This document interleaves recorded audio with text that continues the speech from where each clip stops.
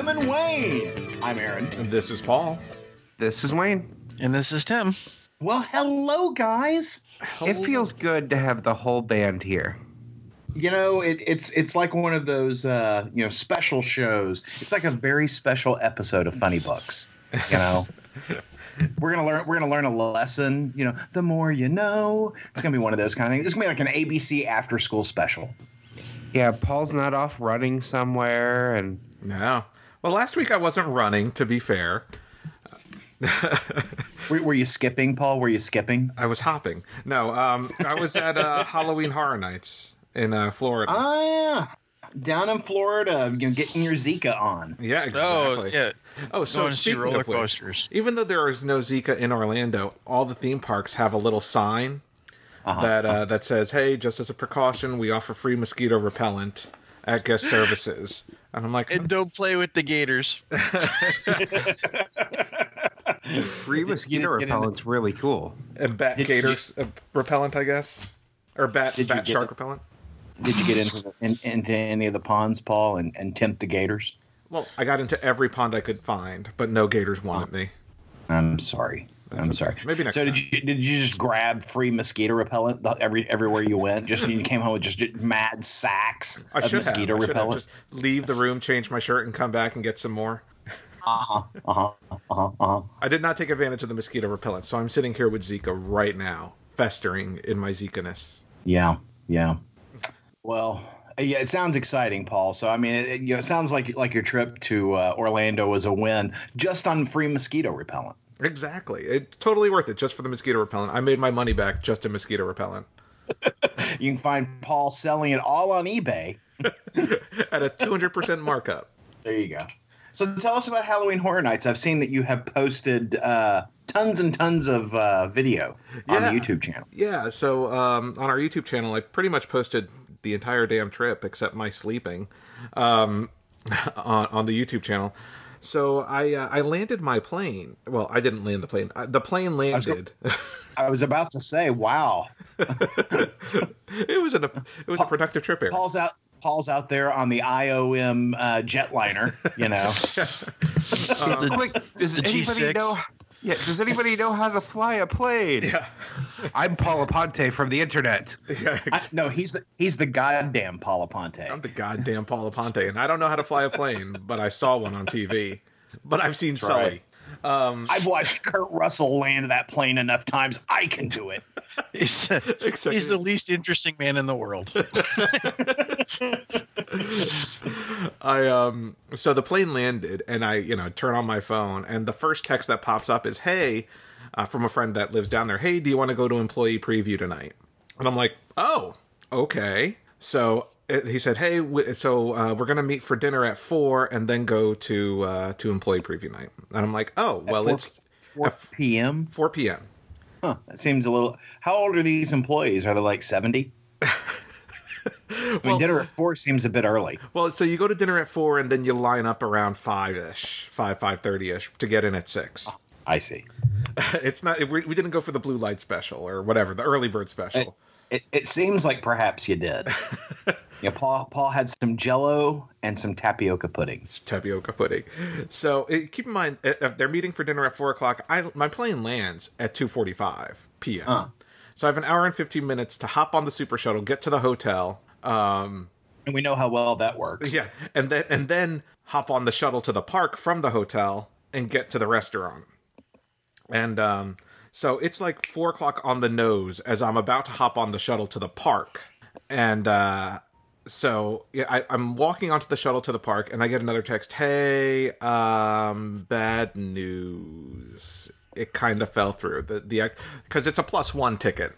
Your +1 ticket kind of fell through." I'm like, well, I'll still meet you guys for dinner. So I show up for dinner, and I would have rage quit. I would have rage quit dinner, especially after the rush, right? But right, I show up for dinner. I totally would have. Yeah, I would have flipped a goddamn table. I would have shown up just to make a scene. I would have driven that bus like in the movie Speed. Yeah, exactly. But I showed up for dinner, and they said, "Hey, good news! Another ticket came through." So I guess I'm glad I did show up for dinner instead of rage quitting dinner. And so I was able to hit the Halloween Horror Nights Wednesday night, Friday night, Saturday night, and Sunday night while I was there. Wow. So I got to go through all the houses, and this year they have houses based on Texas Chainsaw Massacre and Halloween and American Horror Story, which I've never seen an episode of, but seems like it's freaky just based on the haunted house. I hear it's a really good show. I need to give it a shot. That's what I hear, and I want to check out this season particularly because it's based on Roanoke Island, which is, that is one of my big, like, mystery geeky things that I love are stories that deal with that, and it all goes back to the Spawn Batman crossover. I don't even remember it being a part of that. Yeah, there were 2 Spawn Batman crossovers. Yeah. One of them was really good, the other one was really bad. Yeah. And one of them dealt with that mystery. Huh. And it was everybody in the book, everyone had been basically sacrificed to demons. I'll have to reread that. I actually still have that, I think. But so, I mean, point is, I had a great time.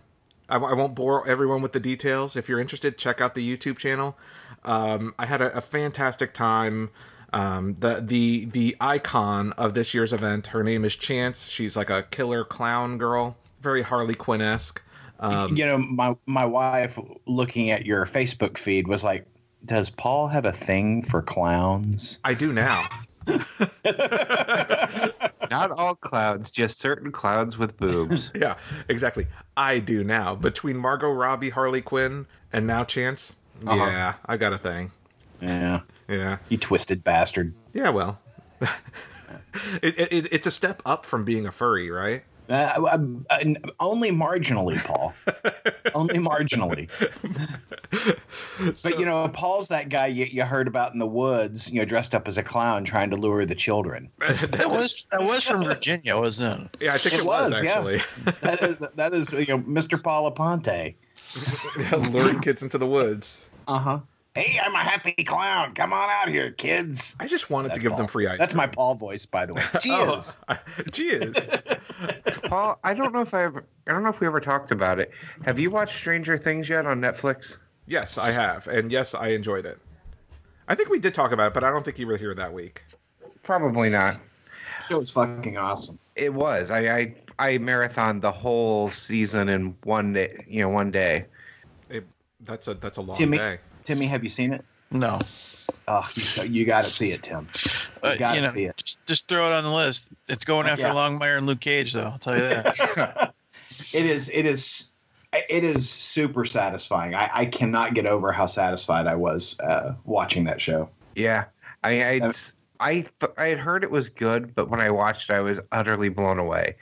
There is that scene where they're on, and I'm not spoiling anything, but there's that scene when they're on the bikes running away from the authorities, and they're getting boxed in by the car, and it's that very much E.T. moment. Yeah, I was expecting it to be. Are they going to fly over the cars? Oh, that's what they're going to do. I love how they resolve that scene because it builds up. It's very much that scene from E.T. just done a little bit differently. I think it's a great movie. Yeah. So since Paul hit on Halloween stuff, I went to one of those Halloween stores that pop up seasonally yesterday, and I think there's something I want to buy. Oh God! Is it a Harley Quinn costume? No, but I looked at a bunch of things there, and there were some DC T-shirts that I really want.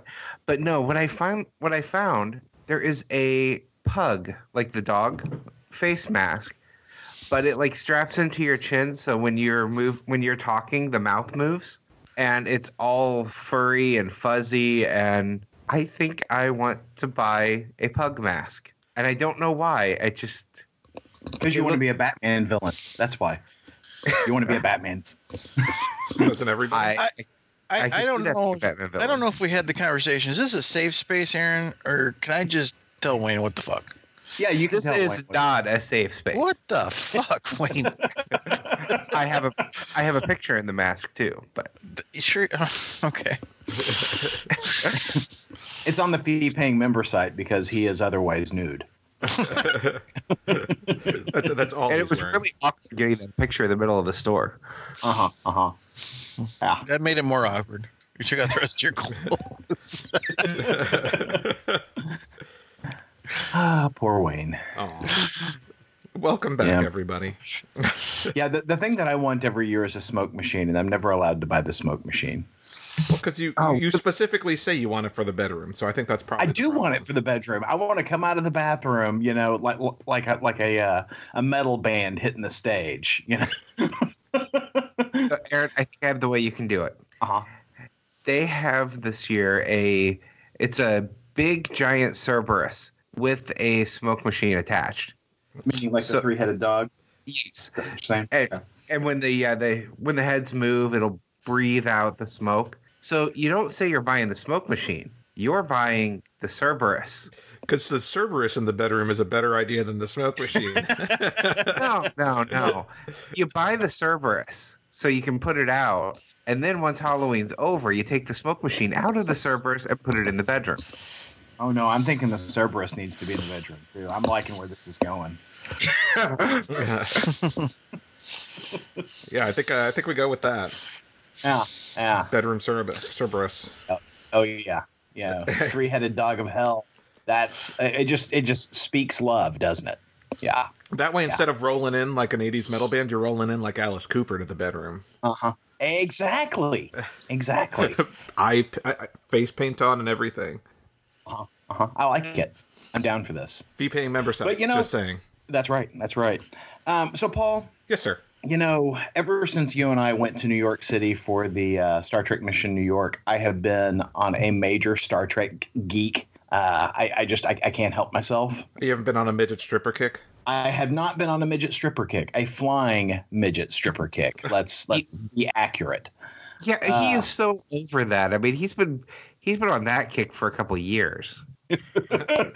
But when we were there at Mission New York, I attended the novel writers panel, and I'm sorry, it was actually the animation panel, but some of the guys from the animation panel contributed to two new books that have come out, a 2-part book called the 50-Year Mission, The Complete Oral History of Star Trek.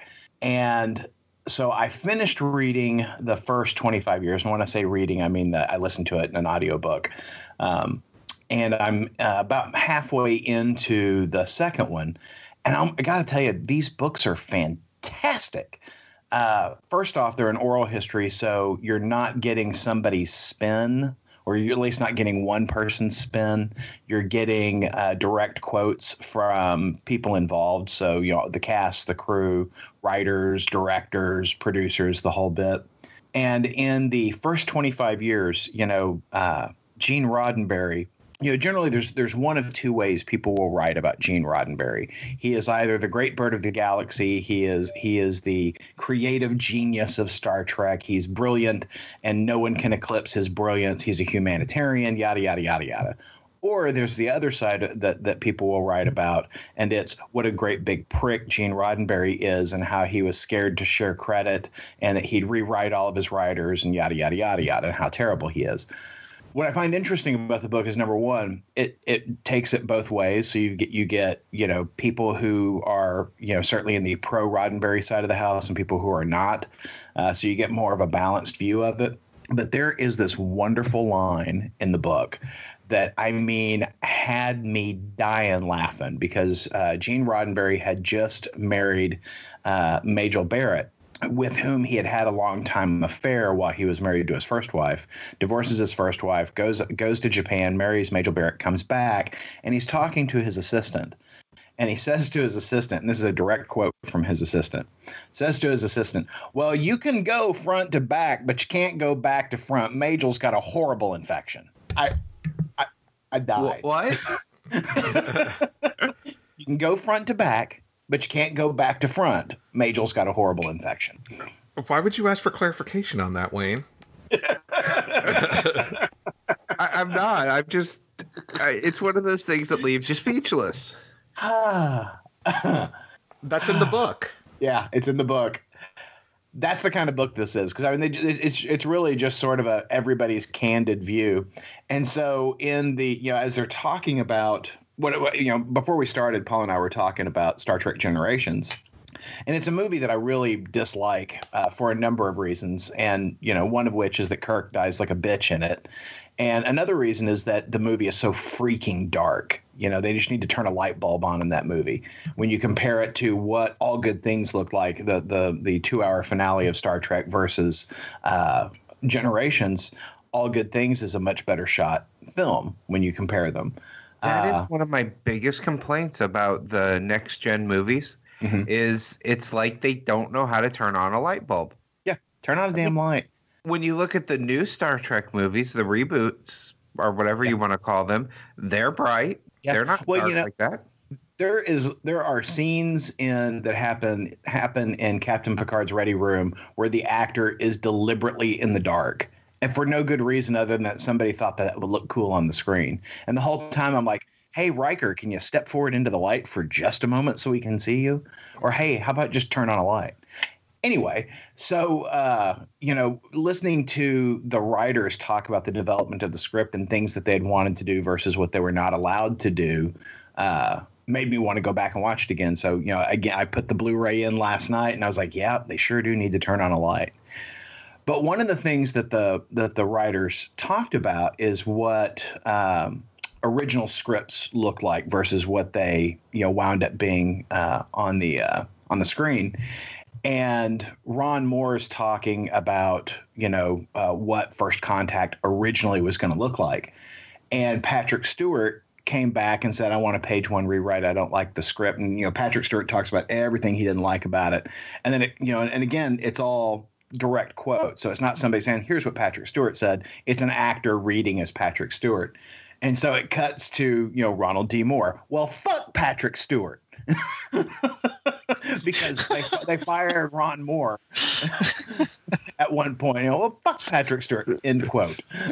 If you like Star Trek in any way, shape, or form, I highly recommend these 2 audiobooks. Together, it's more than 50 hours of audio, and it is fantastic.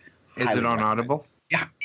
And you said there are 2 books. There's 2 of them. So there's the first one, which is the first 25 years. And then the second one is next gen to the J.J. Abrams movies. Do you think you could pick up just the second one? Yeah, absolutely. Absolutely. Because I think that's where I would start, because I'm not as – my Star Trek, based on when I got into it, is next gen through the movies. Sure. Well, so I would find that far more interesting. I think that's why they broke it that way, because some people are either or, they're not yes and so that's it breaks like that. But I got to tell you, it is so good, and you really get a much bigger appreciation for what went into making the shows and the films. Highly recommended and well narrated. Though I will say there are a couple of things that irritate me about the narration, and 50 hours of audio, that's going to happen. But some of the voice talent doesn't know how to pronounce certain names, like when they're talking about Diana Muldaur, one of the readers pronounces her last name Mulder.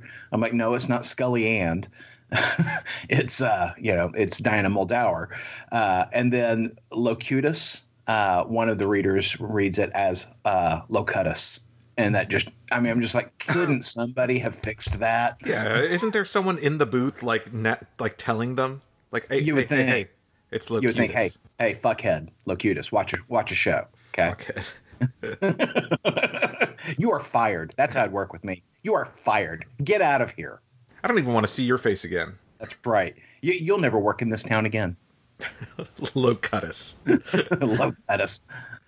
Yeah, you are fired. Anyway, highly recommended. 2 big thumbs up from me. Okay. Yeah. So this week on television, the season premiere of Agents of S.H.I.E.L.D.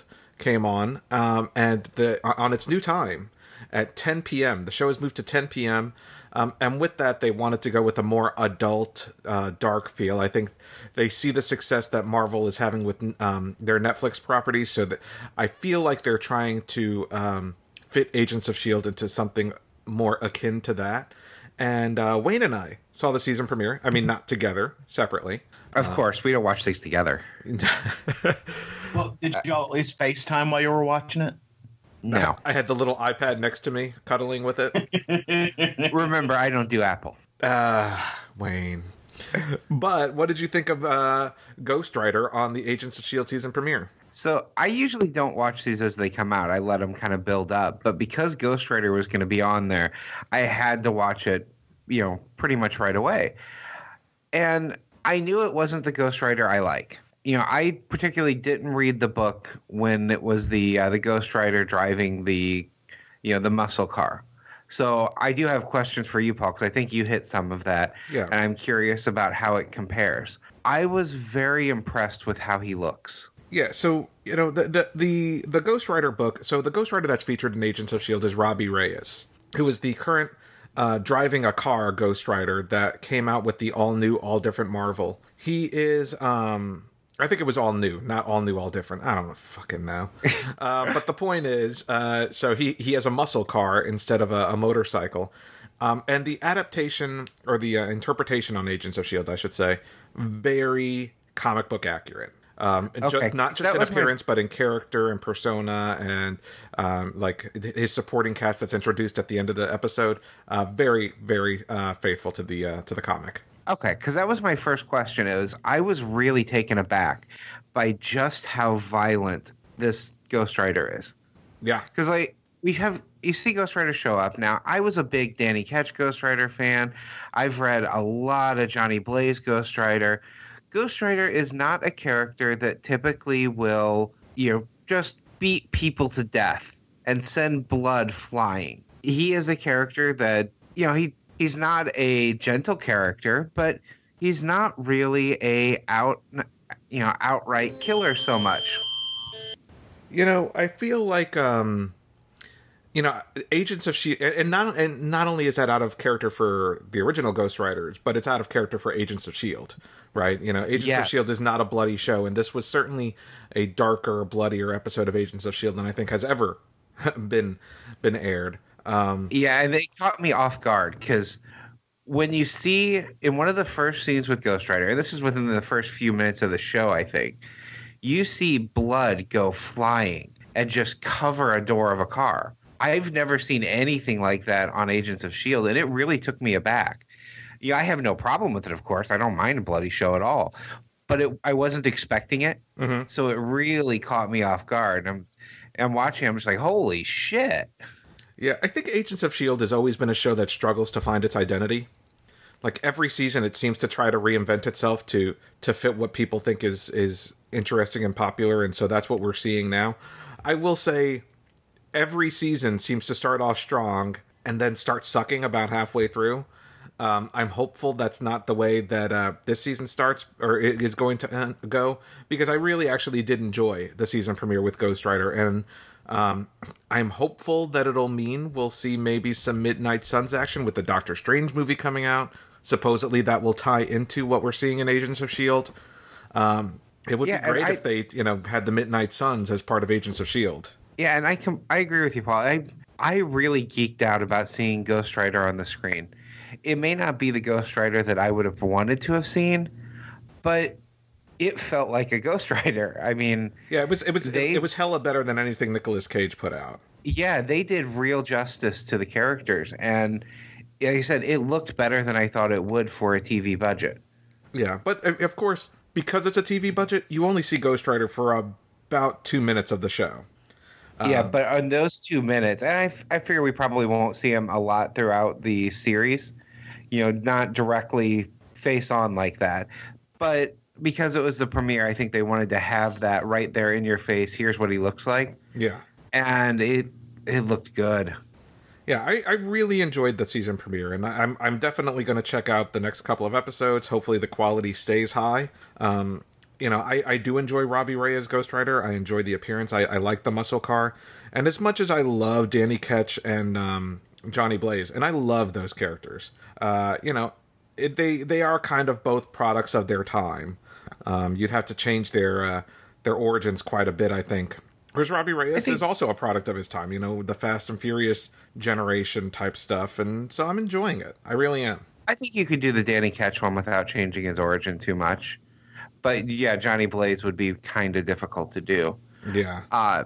One thing that really is fascinating about it to me is that up until this point, and I knew things would change with Doctor Strange coming, they haven't dealt with magic in any of the cinematic universe. They touched on it in in Daredevil season 1? Yeah. But they haven't outright come out and done anything. It's always been like even the Thor in them are aliens with hyper advanced technology. There's not actually magic there. This is the first time they're really touching on magic. And I knew that they would with Doctor Strange coming up, but I'm very curious how they're going to handle that because they haven't done it in this world yet.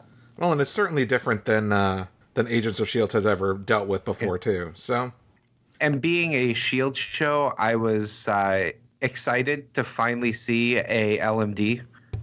Yeah, a hot naked LMD. That's the best kind. It's the only kind. I don't know why. I don't know why you'd have an LMD otherwise. No, so we're basically on the same page though. It's started very strong. Very happy with how Ghost Rider was done. I hope this is a good season. Yeah, and I enjoy Agents of S.H.I.E.L.D. I've watched all the seasons. Not all the episodes have been good. I think it usually does start off pretty strong, and about mid-season kind of loses me. But the finales have been pretty good. So fingers crossed, because I think this is a shorter season than previous seasons. So hopefully we'll have a good season this year on Agents of S.H.I.E.L.D. and it'll be a little more focused than they typically have been. But, Ghost Rider on Agents of S.H.I.E.L.D. is great, but it is far from the most important news this week. Far from. What's the most important news this week, Paul? What could it possibly be? The most important news this week, Aaron, is that Jack Kirby's New Gods is finally available digitally on Comixology. Were you excited when I shared that with you, Paul? Oh, shit, yes. It's not the original printings. It's the 6-issue miniseries where they reprinted the series. Where Mark I always have a problem with his last name. Evanier does the writing and Jack Kirby does the art. Correct. Oh, it's gorgeous. I've already bought the first 2. Yeah, so it's got the 1984 series, and it does have it has issue 1 and 2 of the 1978 series or the 1971 series. Yeah, they're like 47 pages long. Yeah, and they're $2. They're not 99 cents, but $2 is not too bad either. And yes, worth it for a book that size. Yeah, worth it for a book that size and that awesome. There's not a lot of Jack Kirby available digitally to begin with.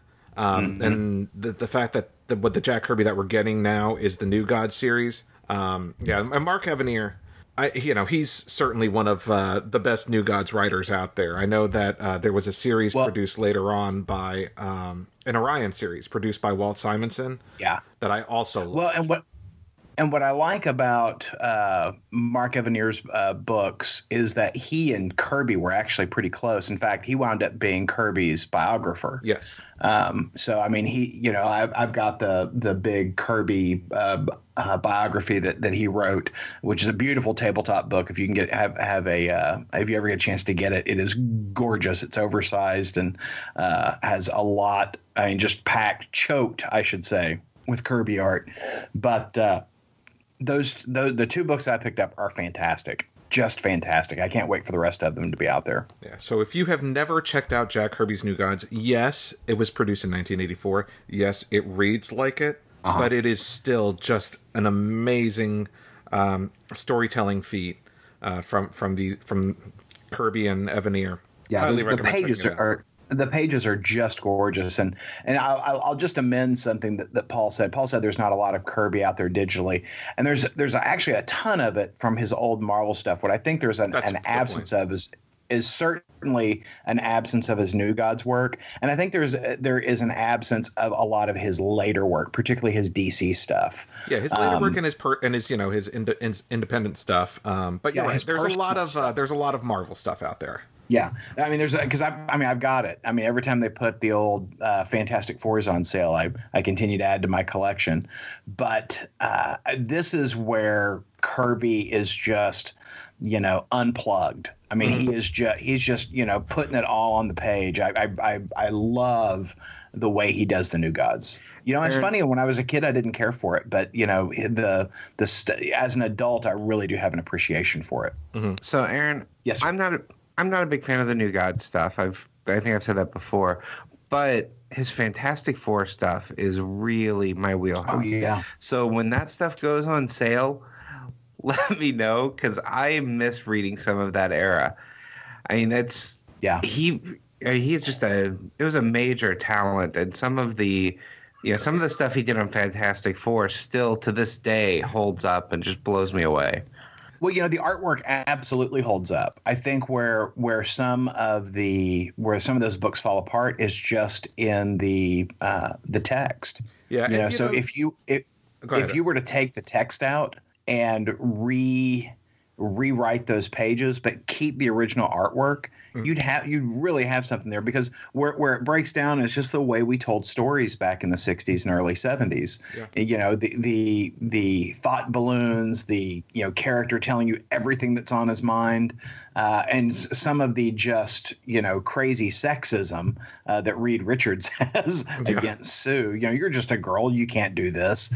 But when you look at what Lee and Kirby accomplished in the first 50 issues of that book is crazy. The characters that are with us today, characters that are hugely popular today, it's just huge. And, they would do throwaway stuff that would be, they do a one-issue throwaway book that would be 8 issues today. The stories were so compressed, and they did so much. I mean, just – the Inhumans, for instance, and Galactus and Silver Surfer, and just all that stuff. It was just fantastic.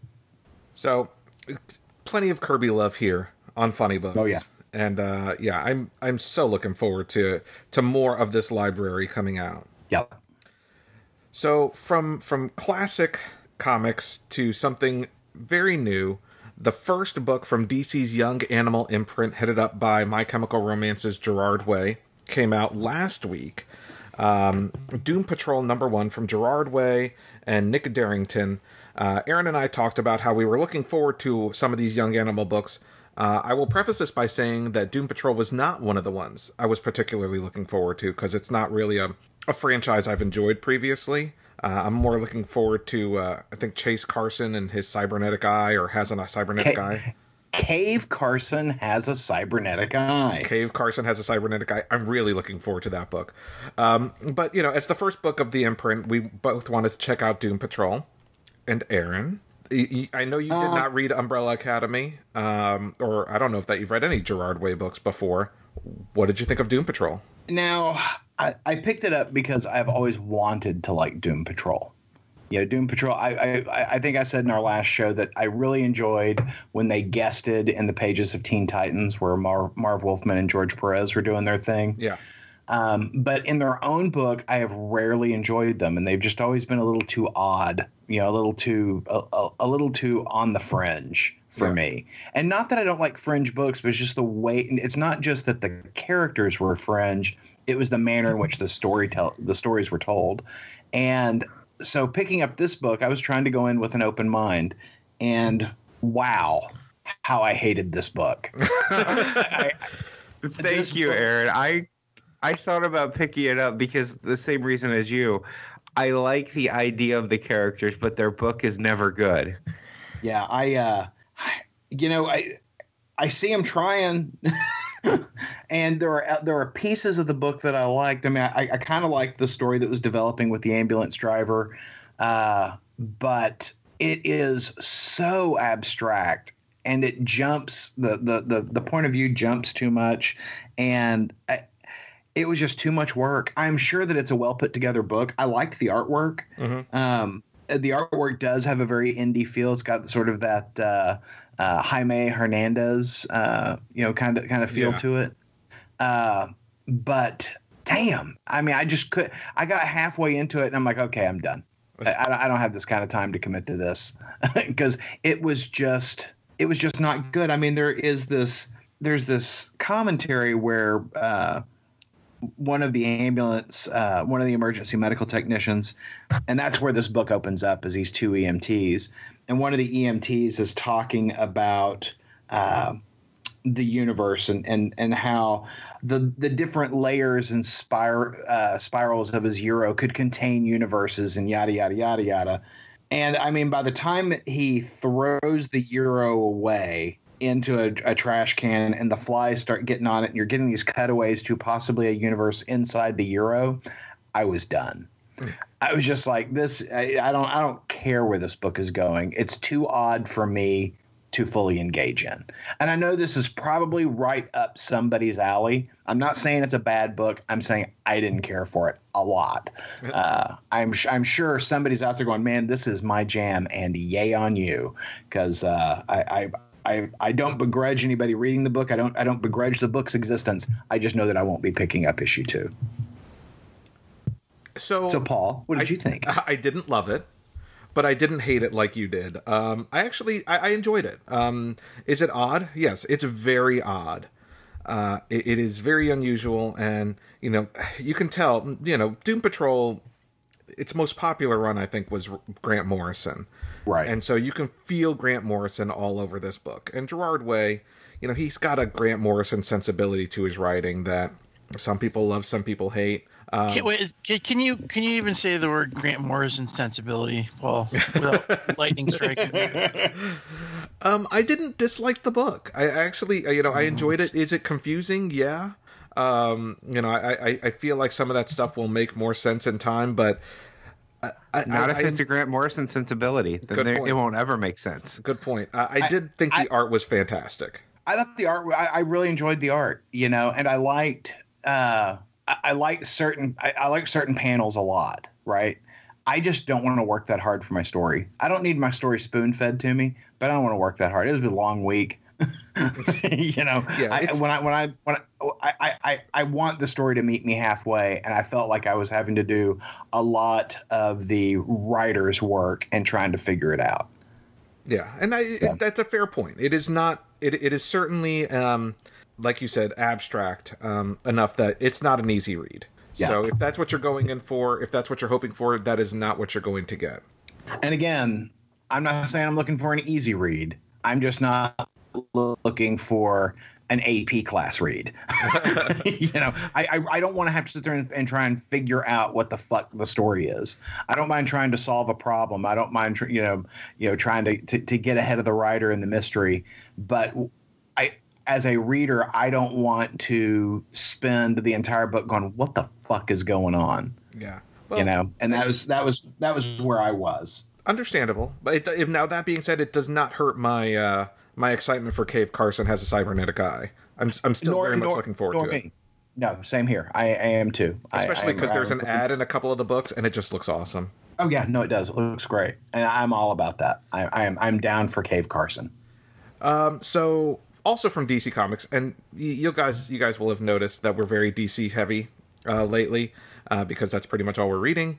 But there was a new DC book this week, Trinity, featuring Batman, Wonder Woman, and Superman, written and drawn and inked and colored, and there is one credit on the cover of this book, and it's Francis Manapul. This is the Francis Manapul show. I'm sure there is a letterer, but all the art and writing was done by Francis Manapul.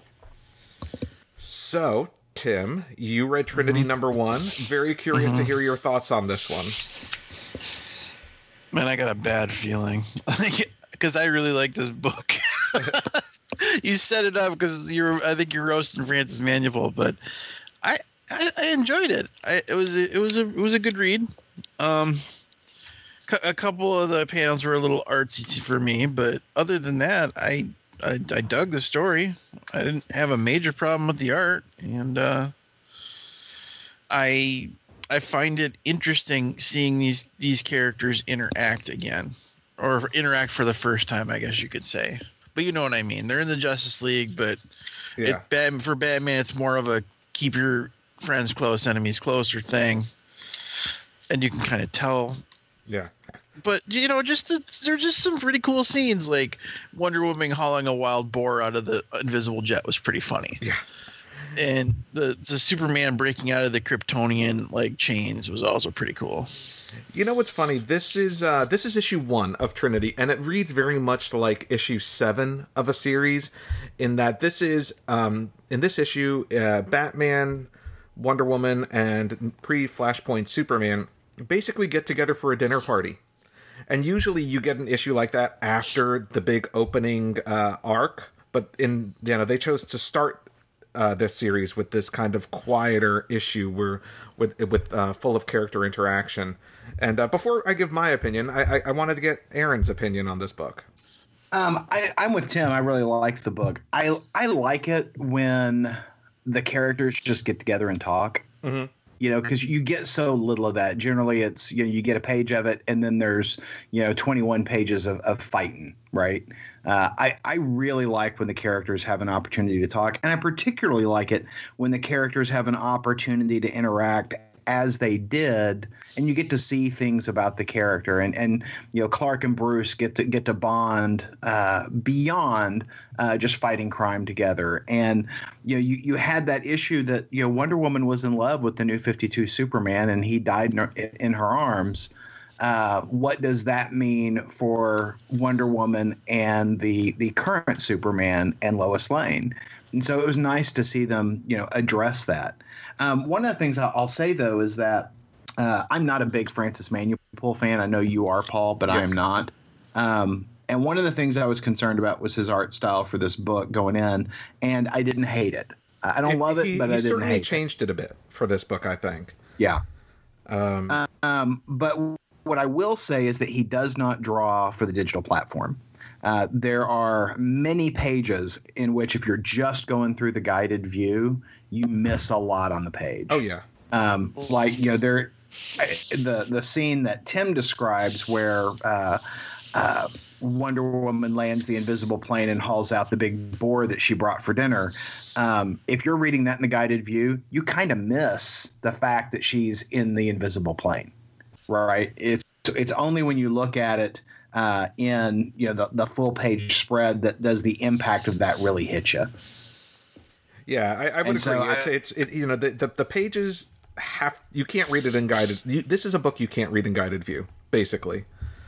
And get what he's going for with the art. And if you are doing it guided view, exactly. What I found that I had to do is I had to zoom out on the page at the end of each page. Mm-hmm. I would guided view just to get so I could get in narrow with those panels. But the way he draws, like the Wonder Woman page, the Batman page, they are not broken up in a format that hits the guided view particularly well. No.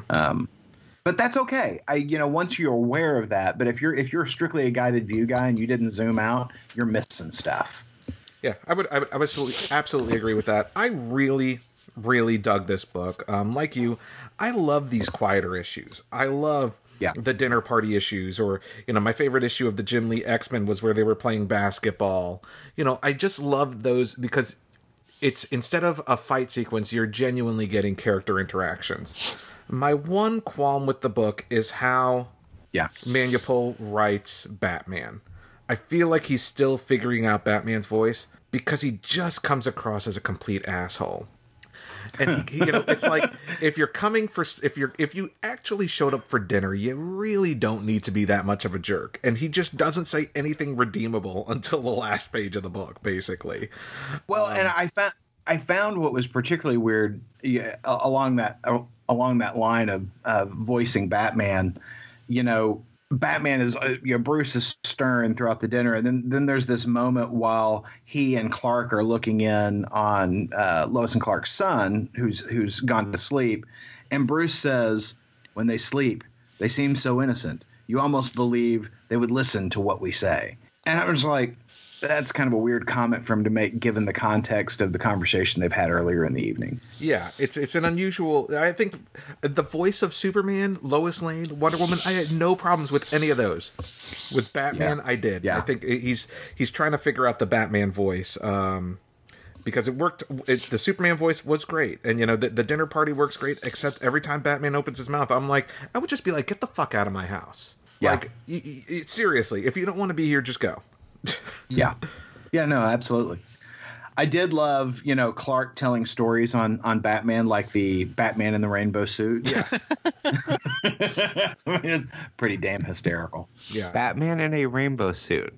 Uh-huh. Yeah, it's a thing. Wow. I bought the issue, so I'll see it, but He's like, I don't know what you're talking about. Well, it's a reference to a 60s story. Yeah, and I mean, Batman's like, I don't remember this. It never happened. No, it was good. I recommend if you like Batman, if you like Superman, if you like Wonder Woman, pick up this book. It's a good book. Absolutely. Definitely check it out. So last week, we didn't record last week, so we missed chatting about a couple books like Doom Patrol and this next book, which is Superwoman #2. We all loved the first issue of Superwoman. I've not had a chance to read Superwoman #2, but Aaron and Wayne have. So what did you guys think of it? Go get him, Wayne. So I still enjoy the book. We'll start with that. It felt like the first issue was a little more, focused. Yeah, it was a tighter book. Yeah, this issue was a lot more all over the place. There's more character perspectives to bounce between, even though there's only one Superwoman now. But there was a lot more going on, a lot more bouncing around, and it didn't have that real hard focus on Lana that the first one did. Like the first one felt like it was coming from her voice, and this issue doesn't. It just doesn't. One thing I did like, though, and I noticed right away, John Henry Irons, the Steel, they've updated his costume for the New 52 to look like the pre-New 52 costume. Mm-hmm. So, like, when we first saw him in Justice League, the costume was very different. Now the Steel we see in here looks just like he did right after the death of Superman. Yeah, the art is gorgeous in the book, and I do like that we have reimagined Steel to look more like he did prior to the New 52. But Wayne was much more gentle than I would be about the story. The story's a stinking mess. It is not structured well. It's not clearly told. We were all surprised at how strong Phil Jimenez's visual storytelling and his textual storytelling were in the first issue. And while his visual storytelling remains pitch perfect, wow, the text in this book is pretty rough. Plods along. I mean, it took me 2 sittings to get through this book because I was just so frustrated with how it was reading. Well, and even the dialogue isn't nearly as good as the first issue. No, you're absolutely right. Now, that said, I'm still in. I'm hoping that this is a fluke, but it's the book is over narrated. It's got that thing where there's just far too much narration in the book. He has got, I'm looking at this one page. There's 1, 2, 3, 4, 5, 6, 7, 8, 9, 10. There are 11, 12 panels on this page, which that's a lot of panels on a comic book page. And every single one of them, except maybe 2, has red box narration. And every panel that doesn't have red box narration has giant walls of text for dialogue. And there's just I think that he got a little heavy with the dialogue and the narration and really needed an editor to come in and say, okay, let's lose this, because wow, it is just so crowded with words. He needed an editor to come in also and say, limit your point of views. Yeah. Because it's splitting between Lana, Steel, and Lex. Yeah. Now, and Wayne, any one of those could have been pulled out and put in the back as a backup story, and I think it would have made the whole issue stronger. Wayne, was it supposed to be a surprise that Lena was the bad guy? It was for me. I didn't realize she was in the New 52.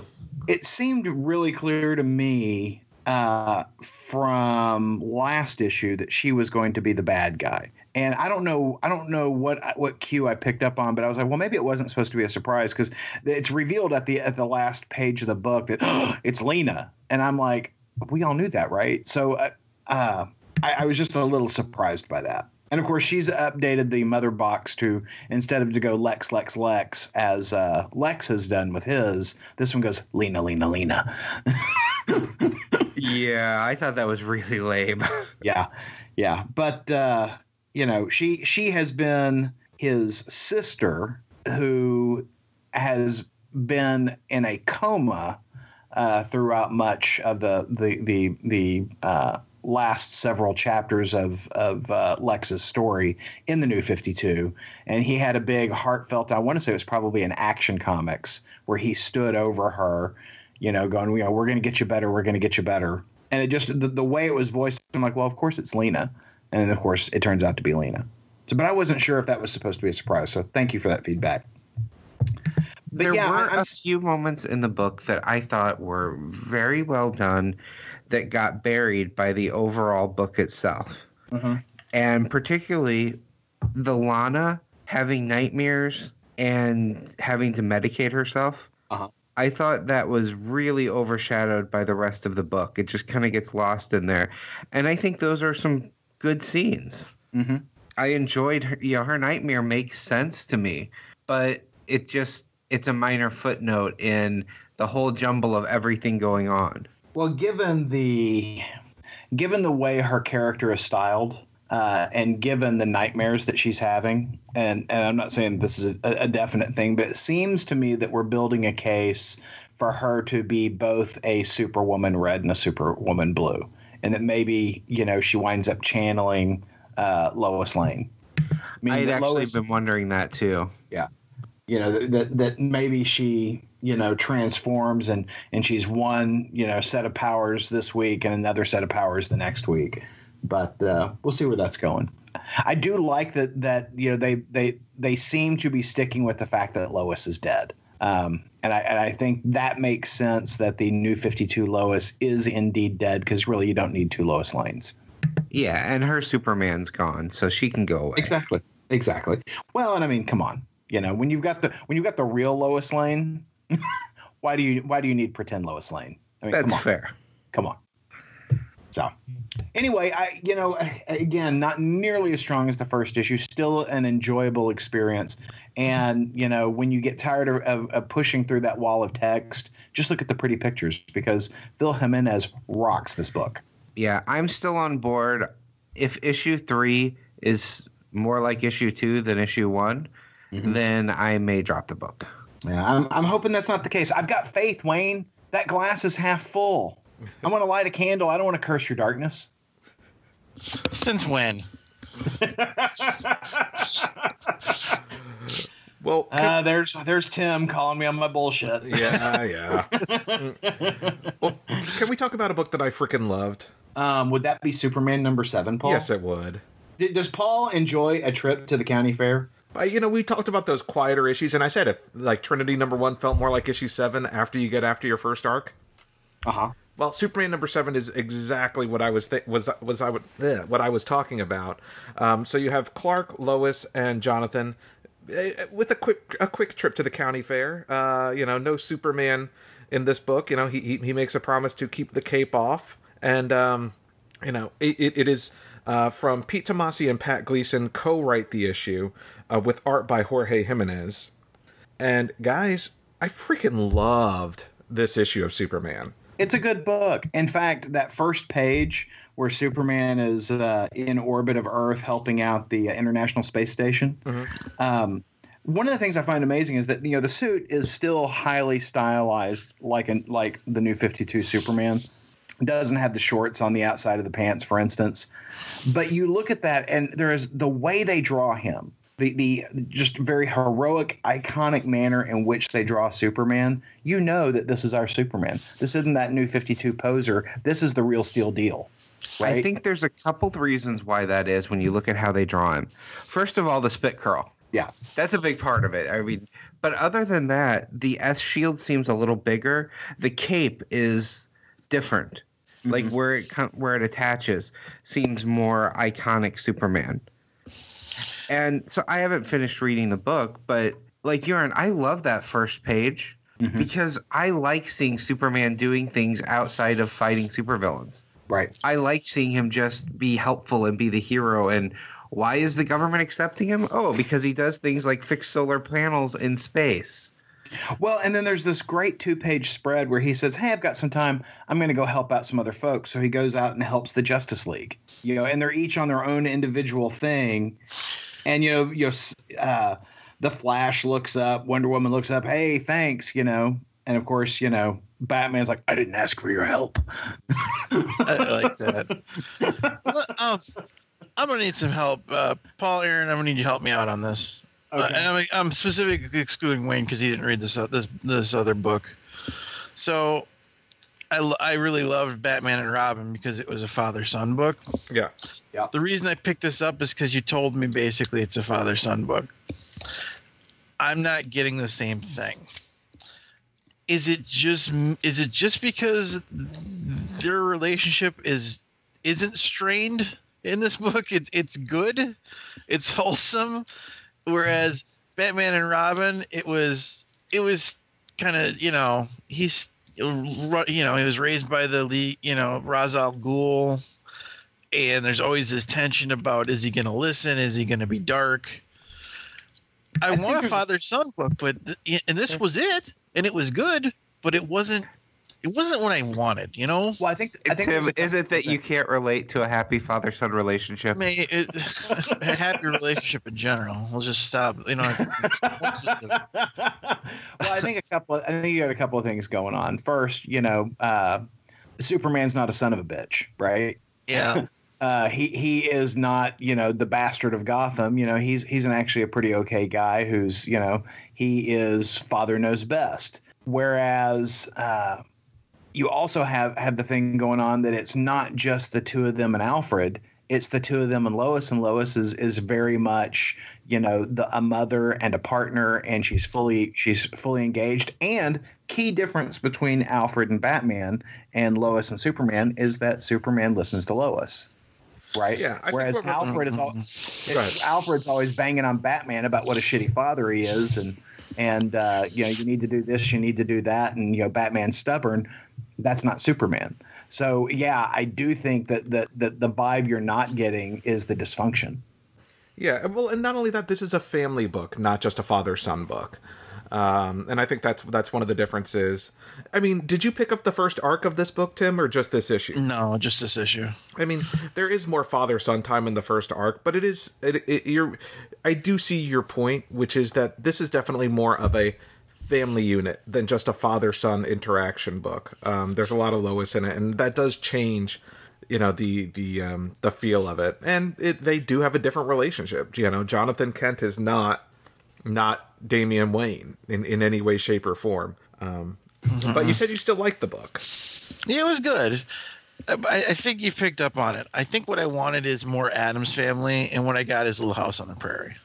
and that's okay, but that's not what I was coming in for. But yeah, no, I like the art. I like their interactions at the fair. It was a solid book. I think you might like the first storyline a little bit better then, because the first storyline he is dealing with kind of his powers are coming in and it's a little more out of control, and you might get a little bit more of the type father-son that you're looking for versus this issue. Yeah. I do want to say something. Clark Smith, really? Smith? That's what he went with? It reminded me of the scene in Family Guy where he looks out the window to try to figure out his name. Peter, and there's like Griffin there. Griffin. Okay, so that's what you went with, Clark Smith. No, I agree. I wish that, both of them being writers, it would have been nice had they come up with something else. Yeah, and friends with Batman. Seems like they could have come up with a better identity than Clark and Lois Smith. Well, weren't they the Whites in the miniseries? Yes, they were. But they've changed their identity now. I hope it keeps changing then, because that would be funny. it would seem to me that you would lose the first names because they look so much like their New 52 counterparts. I would think that he would go with the name, Kent something or other. Take Kent as his first Kent name. Clark. Yeah, there you go. God damn it, Paul. But it's a good book, and I'm with you, Paul. Again, it was more of a quieter, story. Superman does secretly, stop a crime, but it's off panel. It's not actually even part of the book. But what's hysterical is the being mistaken for Batman. Yeah. And the look on his face. Tell me it was Batman. Was it Batman? Tell me it was Batman. Or the look on Lois's face when, he promised her he wouldn't do any superheroing, and you could see her face steadily getting angrier and angrier and angrier. I loved this issue. I really did. And so good Superman book. Another book that we missed out on talking about last week was a big issue, Detective Comics number 940, featuring quote unquote the fate of Tim Drake. This is the concluding issue of the first story arc for Detective Comics. Now, I haven't gotten a chance to read it yet, but you did. I read this out of order. And so I read this week's Batman, in which on one of the early panels they said, well, Tim's dead. And I'm like, God damn it. And so I immediately went back because I realized that I had bought it and hadn't read it. So I went back and I read Detective Comics at that point so that I could see the horrible and untimely death of a hero of Gotham, Mr. Tim Drake. And I really enjoy what they're doing in Detective Comics. It's a great book. I loved Tim's Last Stand. And Tim, yes, you read this book. Yes, I read this book. Talk to me about it. Talk to me about it. Sometimes you build up to in comics, you build up to a situation that seems like it's going to be the downfall of a character, and they always weasel out of it. While it sucks what happened, it was sort of asked for. Like I said, there could have been a lot of things he could have done reprogramming him. Like I said, if you just reprogram him for Batwoman's dad, and I don't think anybody's gonna cry too hard, right? Right. Yeah, because they couldn't stop the drones. They could only give the drones a new target. So what Tim did is he cleared the tower and gave the target as himself. Right, which is very noble. But I'm just thinking, you're the one that told everybody you did this. You could have just done it and been like, I don't know what happened. Maybe they should have got better drones. So it's fitting that happened. That the stakes were too high. You knew they were too high, and there wasn't a lame out, basically. Yeah. That said, there hasn't been enough. What do they call her in this damn book? Orphan. Yeah. There hasn't been enough orphan to make up for the fact that you took away my, Tim Drake. Right. And I don't really give a rip about spoiler. And, it's I don't know. This went from an all-in book to I'm going to flip through it book. So spoiler was the only reason that I thought about ever getting this book. Now that I know that they've killed Tim, that just pisses me off. In fairness, though, I haven't in fairness, I haven't liked him in the New 52. Oh, he was This was pre-52 Tim Drake. He was rocking out with his cock out. I mean, he was the smartest bat in the room. Yeah, it was good to read. And Spoiler and Tim have a nice moment in the book, and Spoiler and Batman have a nice moment in the book. So Tim, can you give me the spoiler warning? The spoiler on spoiler. Yeah, can you give me a spoiler warning? I really don't care. Oh, you want the other spoiler? Okay, sorry. Yes, yeah. Spoiler. So, spoilers. Tim's still around. He got beamed out at the last minute when the missiles hit the top of the tower. The missiles took the top of the tower off, so he's presumed dead by all of his friends in the Bat family.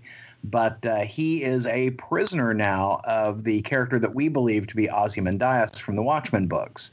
Ozymandias, tells him that he was reconnecting too many dots. He was revealing things that shouldn't be revealed, and that they had to take him off the board. So Tim is still alive. I love that idea that Tim was the one that he saw as a threat. So with that in mind, you guys know how I feel about Spoiler. You know how I feel about Tim. Do you think I should pick up the first arc of the book and give this a shot? Yes, if it's just for her, it wouldn't be just for her. It would be for her and for Tim, and for she's now orphan. But those are the characters I care about in the book. You don't get you don't get a ton of that, but Tim is prominently featured. Yeah, and I gotta tell you, there is the only way that I would not recommend this book to somebody is if somebody said, you know what I really hate? Fantastic books. I hate a book that's going to entertain me from top to bottom. You know, if there is one thing that I hate, it's value for my money and quality entertainment. I would say, yes, this is the book. This is the book you should not buy because you hate good things. Detective Comics has just been fantastic in this first arc. So speaking of books that have been fantastic that I didn't buy, I didn't buy Batman this week. And I didn't buy it strictly because it started the crossover. Uh-huh. I don't want to read all of the other books that it's crossing over into, although now it sounds like I may give the detective a chance. But I don't want a big crossover that's going to make me buy a bunch of books I don't want to buy. So I am skipping the storyline, and I won't come back to Batman until after the crossover's done. I will let you guys fill me in on what happens on the crossover. So I really liked Batman number 7, so much so that I picked up Nightwing number 5 this week. This is Night of the Monsters, and it's basically Hugo Strange has... this has been set up in the first arc, and Hugo Strange has unleashed creatures on Gotham during I don't think it's a hurricane, but it's like the worst storm they've had in years. 0-year level storm that they have to evacuate the city. And on top of that, Hugo Strange has unleashed monsters on the city. Batman's co-written by Steve Orlando and Tom King, features art by Riley Rossmo. And it's funny because it says Batman on the cover, but it reads more like in the next issue of Detective Comics because all those characters are in this book. The whole Bat team that they have going on. And so it really is a crossover of all the Bat books in the truest sense of the word. Aaron, I know you read Batman number 7, but you did not read Nightwing number 5. So I'm very curious to hear what your thoughts on Batman number 7 were. I have to say I did not much care for the Riley Rossmo artwork. Did you not? I really liked it. I thought it fit the story. I do think it fit the story. I just the way he stylized the suits. I'm used to seeing a much more streamlined costume for Batwoman, mm-hmm. and it almost looked like she was wearing a costume a size too big for her. Yeah, he definitely loves his wrinkles. Yeah, and I mean, and that was true on everybody. I mean, he did that with Batman, he did that with Nightwing, but it seemed so much more pronounced with the manner in which he drew Batwoman. But he draws monsters well, and there's a lot of monsters in this book. So Nightwing number 5, also co-written by Steve Orlando. So it seems like Steve Orlando is co-writing all of the issues in this series, but with the regular writers. So Tom King co-wrote Batman, Tim Seeley is co-writing Nightwing, and while the art is different than what you get in the Batman book. So if you didn't like the Riley Rossmo art, you might enjoy the art in Nightwing a little more. I thought it was good. I'm actually really liking this story. It's basically Batman versus giant monsters. These monsters are not small in the slightest. And this issue involves Nightwing kind of going further down, further investigating what's actually happening that's causing these monsters to come out of the woodwork, and also features Gotham Girl. So if you enjoyed that storyline in Batman, Gotham Girl makes an appearance in the issue of Nightwing that she's not so much in the issue of Batman. This is a really good crossover. I enjoy. It seems like the stakes are really high. It's one of those situations where the Bat characters feel over their head because they don't fight giant monsters. A human-sized monster, sure.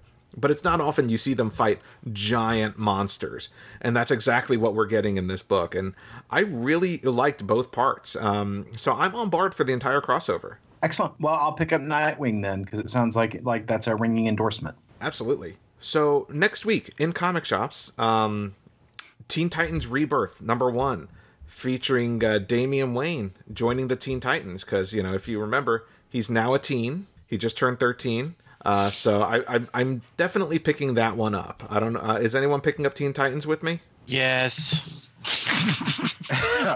That's going to suck me in, yes. What Awesome. I plan on doing is I'll do the preview on Comixology that gives you the first couple pages. Mm-hmm.